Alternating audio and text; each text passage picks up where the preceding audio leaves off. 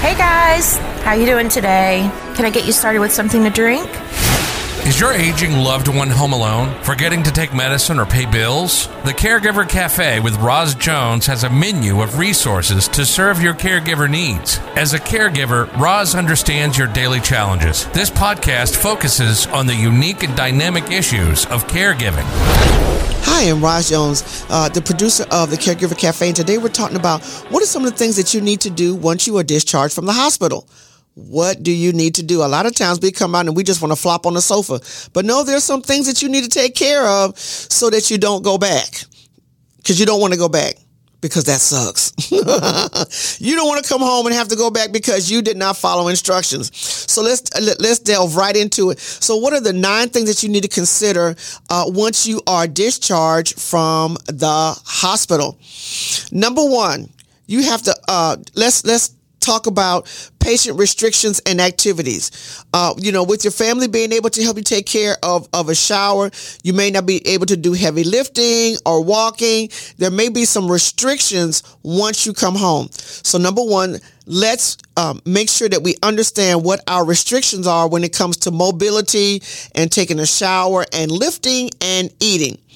Okay, healthcare tasks. You may need special training to accomplish them, such as wound care, taking vital signs. So these healthcare tasks, may include taking a temperature, taking your blood pressure, taking your pulse your oxygen, knowing your pulse. These are things that you need to sometimes may have to be maintained for 30 days after so that the doctor knows that the medicine is working correctly and that your routine is correctly and that the aftercare is working correctly.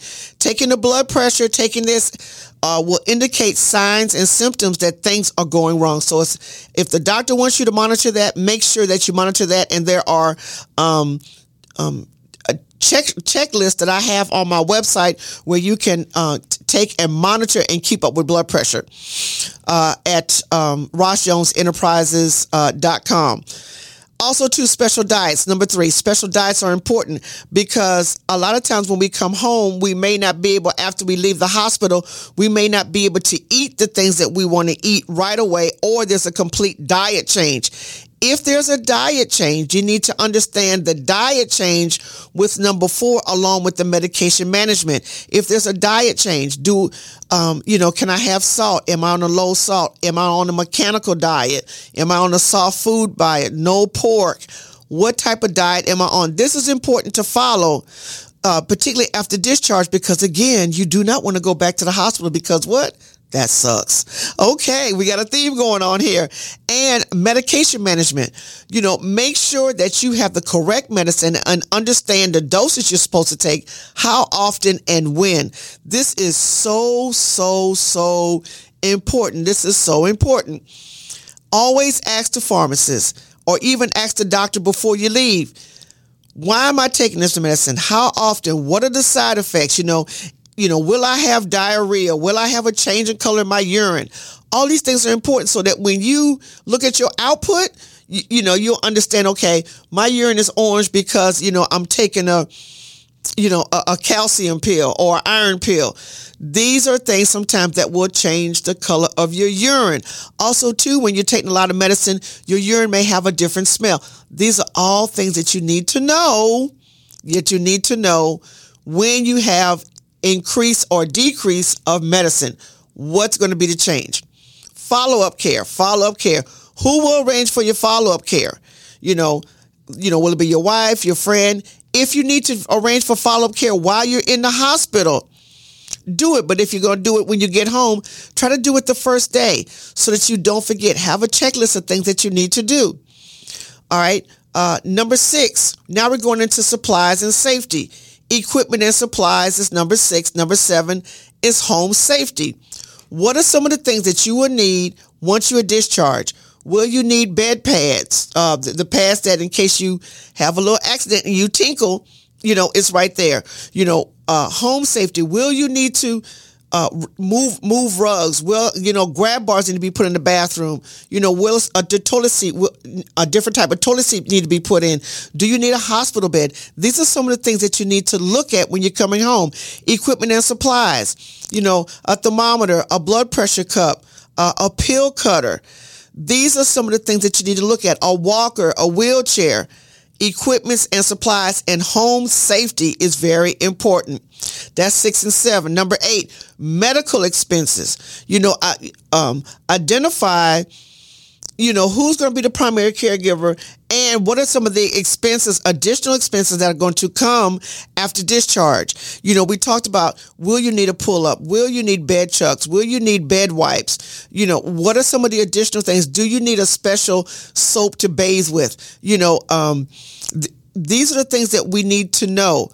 Do we need to adjust the furniture? These are some of the things that, when you get home, you need to find out about. And then also, too, with the medical expenses, you may have to rent a hospital bed.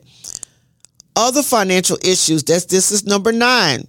When it comes to your checking account and paying bills, will you be able to do that, or will you have to ask someone else?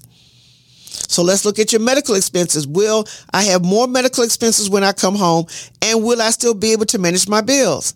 And if not, then we need to create a care plan. That's the final thing. If these things are unmanageable because you are sick, you need to create a care plan. And that's with your occupational therapist, physical therapist, with your family to help you pay bills and to manage your medicine and to keep up with your symptoms daily, as well as with your food. So these are some of the things that you need to look at, to consider after being discharged from the hospital. So I appreciate you guys so much for listening. I hope that these steps will help. This is important to take care of after you're discharged from the hospital, because you want to know why? You don't want to go back to the hospital, because why? It sucks if we have to go back. Okay, you guys. Once again, I'm Roz Jones. Thank you for listening to what was brewing in my cup here at the Caregiver Cafe. And we look forward to talking to you in our next episode.